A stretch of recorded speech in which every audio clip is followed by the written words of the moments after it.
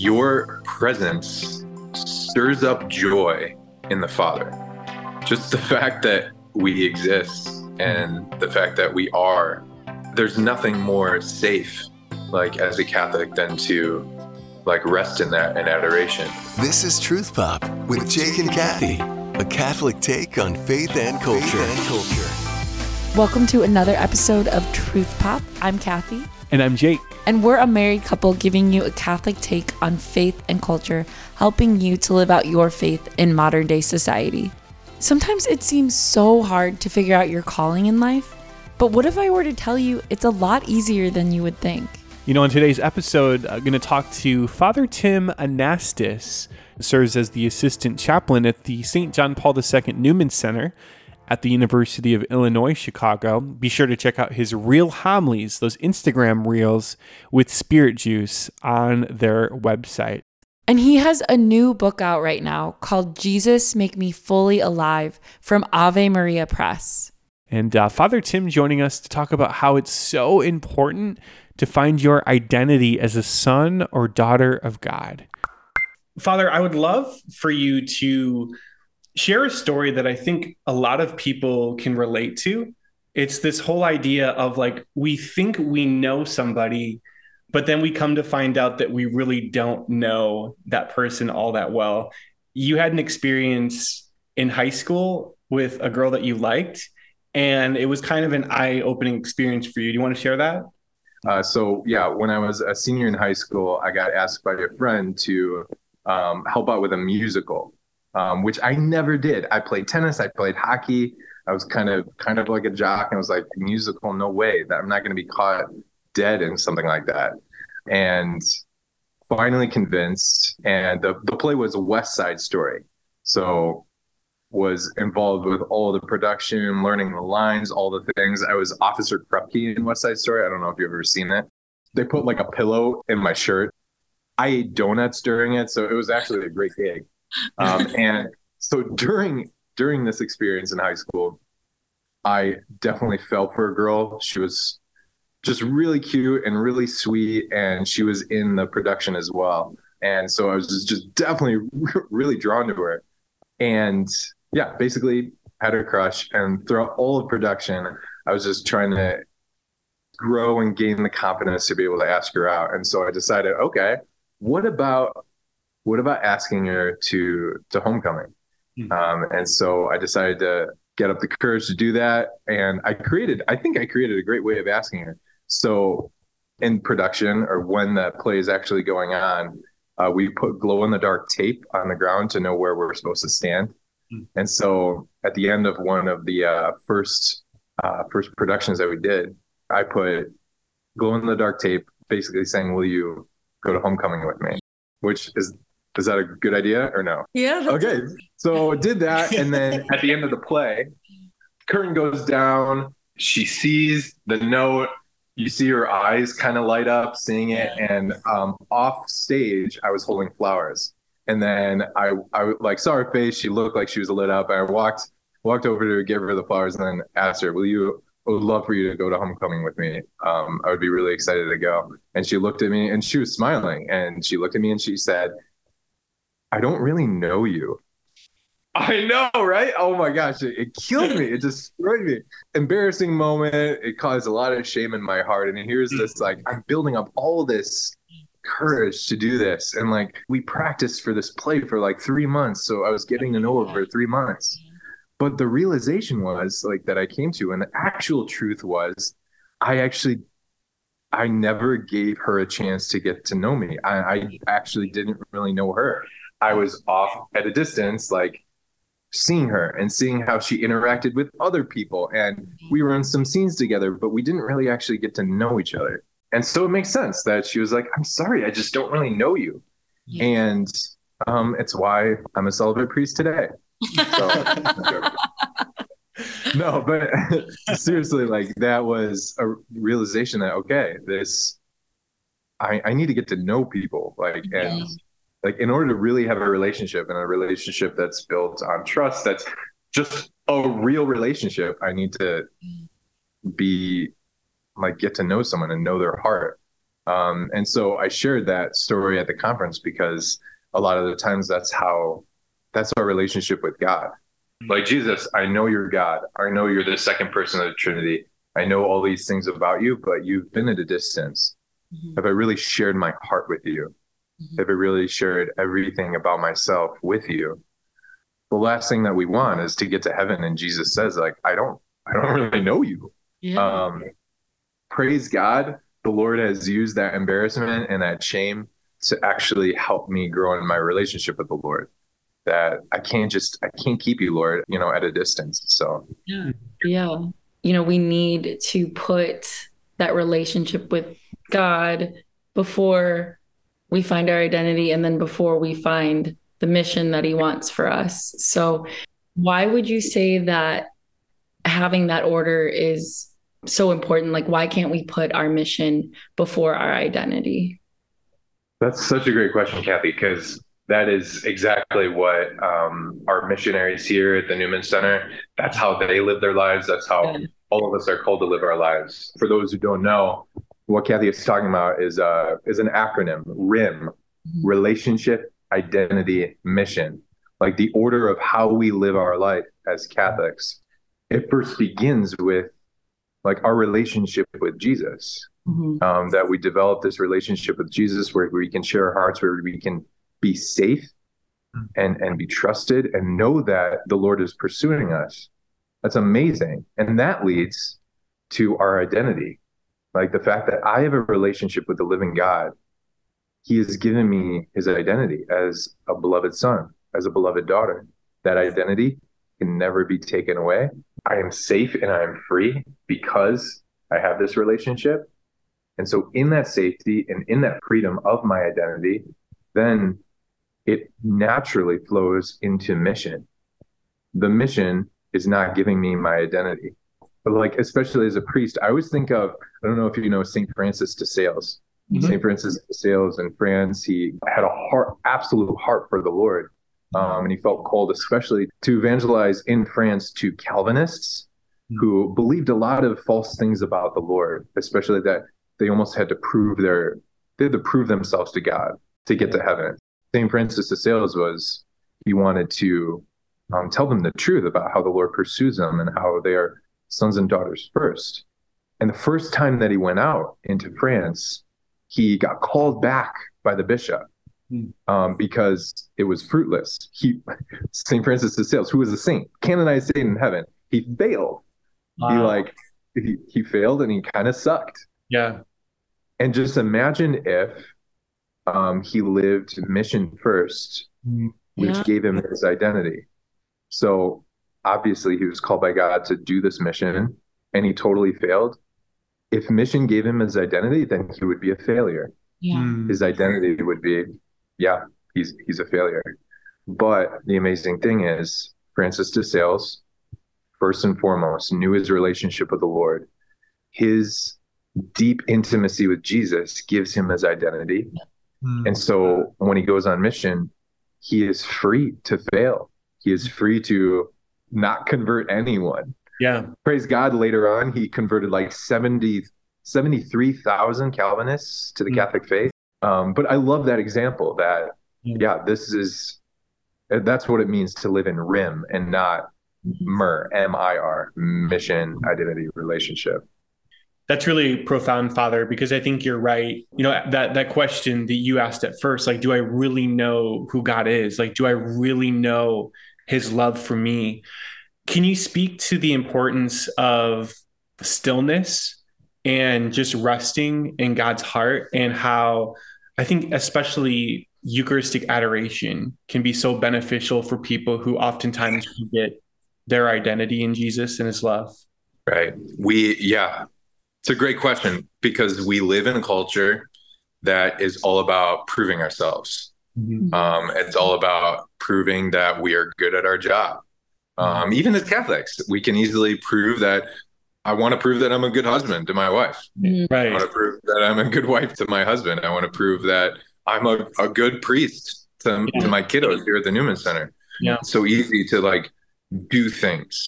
That doing is our identity. And so what better way to realize that we actually don't have to do anything. We just have to be, is in adoration. When we go to adoration, when we're before the Blessed Sacrament, when we're before Jesus Christ, body, blood, soul, and divinity, what happens? We don't have to do anything. We kneel, we sit there, and we receive his love. Jesus is teaching us that resting in him is what truly gives us our identity. Resting in him is, and being united with him is his desire. We just have to rest. Like adoration gives us that opportunity not to prove anything. One of my spiritual director, he shared with me, this was like a year ago when I was in the mode of like doing all these things and trying to prove myself to God. He shared with me, he said, Father Tim, he said, your presence stirs up joy in the Father. Wow. Just your mere presence, just you being, not doing, you being, stirs up joy in the Father. That we have a Father in heaven who, just the fact that we exist and the fact that we are, it stirs up joy in God. Yeah. That's incredible. There's nothing more safe, like as a Catholic, than to like rest in that in adoration, that I get to sit here and receive from him. Yeah. That's where we can truly find rest. Yeah. Is the adoration of the Blessed Sacrament. I love that because, you know, I struggle. I'm such a doer, like in adoration, like I'm okay, here are all my prayers. Like I need to like have a good productive time in adoration. But like what you said is so true. Like God delights, like Jesus delights that we are just there. And that's really all he wants. So I was just wondering, how do you find your mission through the Eucharist? Like, how can that flow? You mentioned earlier that once you have that relationship, you can form that identity, and then naturally that mission flows from that. What would you say to somebody who's having trouble discerning on what they should do as their mission? Awesome question. Yeah. When it comes to discerning their mission, discerning their vocation, discerning what to do next, the source of mission, the source of like your future vocation, whatever it is, the source of that is Jesus in the Eucharist. That our lives as Catholics are so sacramentally centered that not an ordinary way of discovering like the next step in discernment is through the Eucharist. Yeah. So it's such a profound thing that, again, like even figuring out our mission, even discerning our mission isn't necessarily an active like doing. It's like receiving that from the Lord, especially within Eucharistic adoration. When we have that devotion to the Lord and when we are present in adoration, when we draw close to him, what happens is we fall deeper in love. When someone falls deeper in love, they cannot help but like share that love. Yeah.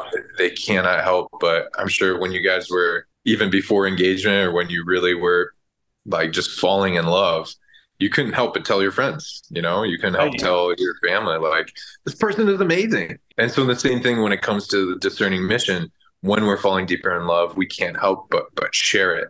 And the Lord very gently and gradually leads us to that next step, to share that love.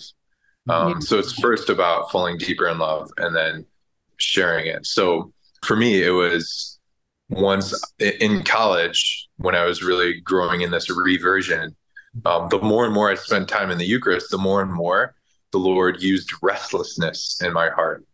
That everything else besides thinking about the priesthood caused restlessness. I was dating a girl at the time and she was amazing, but like there was restlessness in that. Senior year, I got offered a job with the FBI to work for them. I was studying linguistics and Arabic at the time, so why I think that they wanted me, but they offered me this job. And here's this amazing thing that the world is saying, this will make you happy. Having an amazing job where you can carry a gun and save the world and fight bad guys. But it was just I was totally restless. In my heart, it was empty. And the Lord, through the Eucharist, was revealing that there is this place inside of you that will always be restless until you say yes to me. And that mission was the priesthood. But very similarly, when we get close to the Lord in the Eucharist, we sense and we become very aware of this part of our hearts that's very restless until we fulfill it with that mission. So it's like almost mission fulfills that part of our hearts that is restless. Right. That we are loving and we are going out in love, whatever that mission may be, whatever that vocation may be. Yeah. Wow. I think what you're saying is just so beautifully articulate in the sense that sometimes people have this idea that, oh, if I devote my life completely to God in whatever way, that I'm going to be set out for misery. But what I hear you saying is that, like, it's realizing that outpouring of love that's in our hearts, where it's just naturally spilling out. And so whatever mission God calls us to, it's a life of joy. It's right. Like you said, the restlessness goes away. And like we actually think, okay, God has called me to this. And I'm truly able to be who I was called to be. So, right. I was just thinking the gospel is when Jesus, he cures the demoniac, the one who is possessed. And the demon within the person says, what do you have to do with us, Jesus of Nazareth? Have you come to destroy us? Like this, we can say that same thing to the Lord when we're discerning our vocation. Like, okay, are you going to destroy me? Are you going to destroy my personality? Am I going to become a Jesus freak or a weirdo if I get close to you? Right. But what does Jesus promise? Like, when you say yes to me, I promise that they may have life and have it in abundance. That I'm not destroying you. I'm making you more you. That's amazing. Yeah, I love that. I have to ask you, like, what was it like the first time you said Mass and like being able to consecrate the Eucharist? It really speaks into like how important the Eucharist really is for us. But for you being a priest, what was that experience like? Right. I need to be honest. My first Mass as a priest, it was like a blur. It was totally a blur because I was nervous. All of my family and friends were there. I'm but yes, it was absolutely beautiful. And I saw the fruits of it afterwards when all of my family and friends were drawn to the Lord even closer. Yeah. Like through Mass, through the Eucharist, even in the midst of my own nervousness and like shaking in my boots and stuff like that. Sure.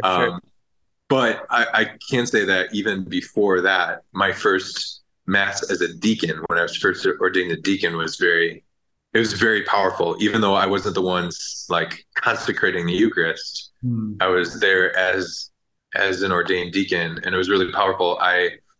Long story short, I did my seminary studies in Rome. All of us at the North American College in Rome, we get ordained deacons over the tomb of Saint Peter, our first pope. The next day, all of us go and celebrate our first Masses as deacons throughout the city. And it's the first time that we preach and everything. Yeah. Some guys choose the major basilicas in Rome or where their favorite saint is buried, these amazing, beautiful churches. And I decided to deacon my first Mass with my family and friends in the catacombs. Oh, cool. Where all the martyrs are buried, and we celebrated Mass like literally underground in the midst of tombs.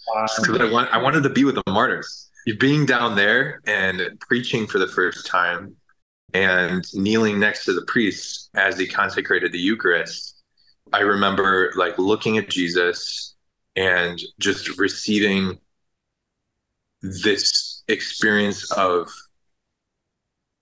not only clarity, but just total fulfillment in my heart where I was always feeling restless. And it was like all that restlessness was now gone. And through the Eucharist, Jesus was saying, you're safe. You're where I need you to be. And I can just imagine all the apostles, even the martyrs in those catacombs experiencing the same thing, that you're doing what I want you to do. You don't have to be afraid. And so it was probably one of the first moments where I felt no fear ever. The fear was gone. I wish I could answer that same question when I was celebrating Mass as a priest for the first time, but I was a little preoccupied. Understandable. Well, it's like you said that, regardless of how we perform with our mission, we're still pleasing God. So Right. It's amazing what Jesus can do when we turn to him, when we pray in front of him in the Eucharist, when we go to adoration. So what are some practical ways we can live a Eucharistic lifestyle? So many ways. I'm excited to share that I have a book actually coming out in February 16th. It's geared towards like young adults and college kids, how to make a holy hour, how you make a holy hour in front of the Blessed Sacrament, and how you are able to live that in your daily life. And of course, like first and foremost, consistency is totally key when it comes to your relationship. Literally any relationship, not just with Jesus, but any relationship, you need consistency. And so it's basically a 30-day like challenge to do a holy hour or 30 minutes every day with the Lord. But I would say, especially for young people, one of the greatest things to do when it comes to adoration and prayer life is reading the gospel for the day. There's the ancient practice of Lectio Divina. Lectio Divina is divine reading. It's just allowing Jesus to speak to us through his living word, through scripture. It can take 5-10 minutes every day where you have a built-in gospel every single day that's read at Mass that you can reflect on, that a word or phrase stands out and you can let Jesus speak to you within that. Then if you go to Mass that day, you're hearing the gospel again. So it's like washing over you several times. You hear a priest give an amazing or horrible homily about that gospel. And so like you're actually becoming close to the Lord through his word. It's like an easy, consistent thing that you can do throughout the day. So that's my first and foremost suggestion. The second is there in most parts of the country, within 30 minutes, there is a good chance there's an adoration chapel or an open church where you can visit the Blessed Sacrament.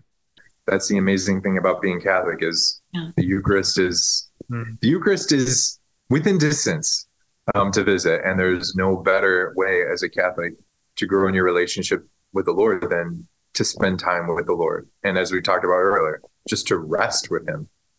So that's another encouragement that I have. What's the name of the book and how can people check it out?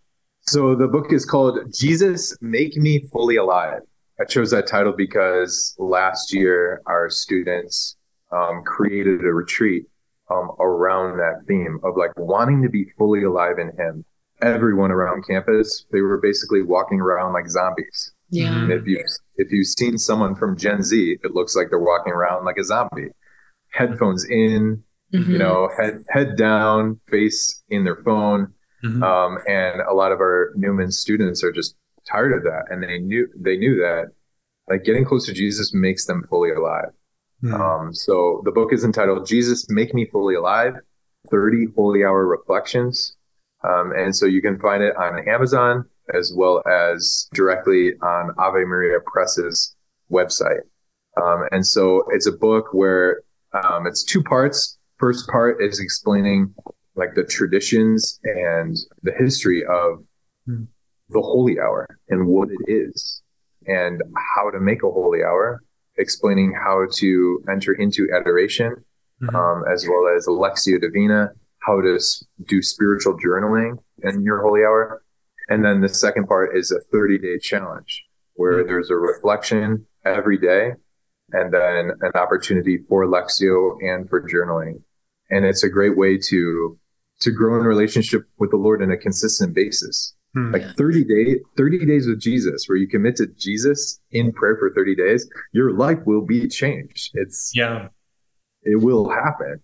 Like during these 30 days, you're kind of like pulling yourself back and back and back and receiving like this race bomb, the Holy Spirit. And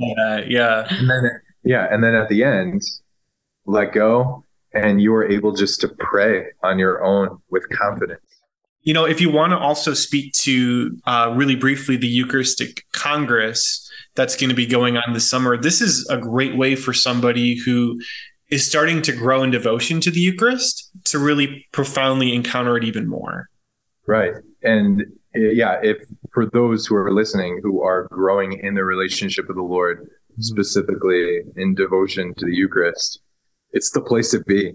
Cancel your plans or quit your job and whatever, but go to the Eucharistic Congress, because not only, there will be amazing opportunities to grow in catechetical knowledge, like of the Eucharist, as well as spiritual understanding, Eucharistic miracles, and just the history of the development of the doctrine of the Eucharist. Scriptural, like being able to enter into the Bible and into the Old Testament, foreshadowing of the Eucharist in the Old Testament. So many opportunities, so many different aspects where we can grow closer to Jesus through the Eucharist. There will be processions and mass, of course, and hundreds of thousands of people there who believe the same thing as you do. So it's going to be a Pentecost. It's going to be so beautiful. Yeah. Amen. Yeah. That's July 17th through the 21st in Indianapolis. Yes. And Father, looking forward to seeing you there. We'll definitely have to catch up when we're there. Absolutely. This is Truth Pop.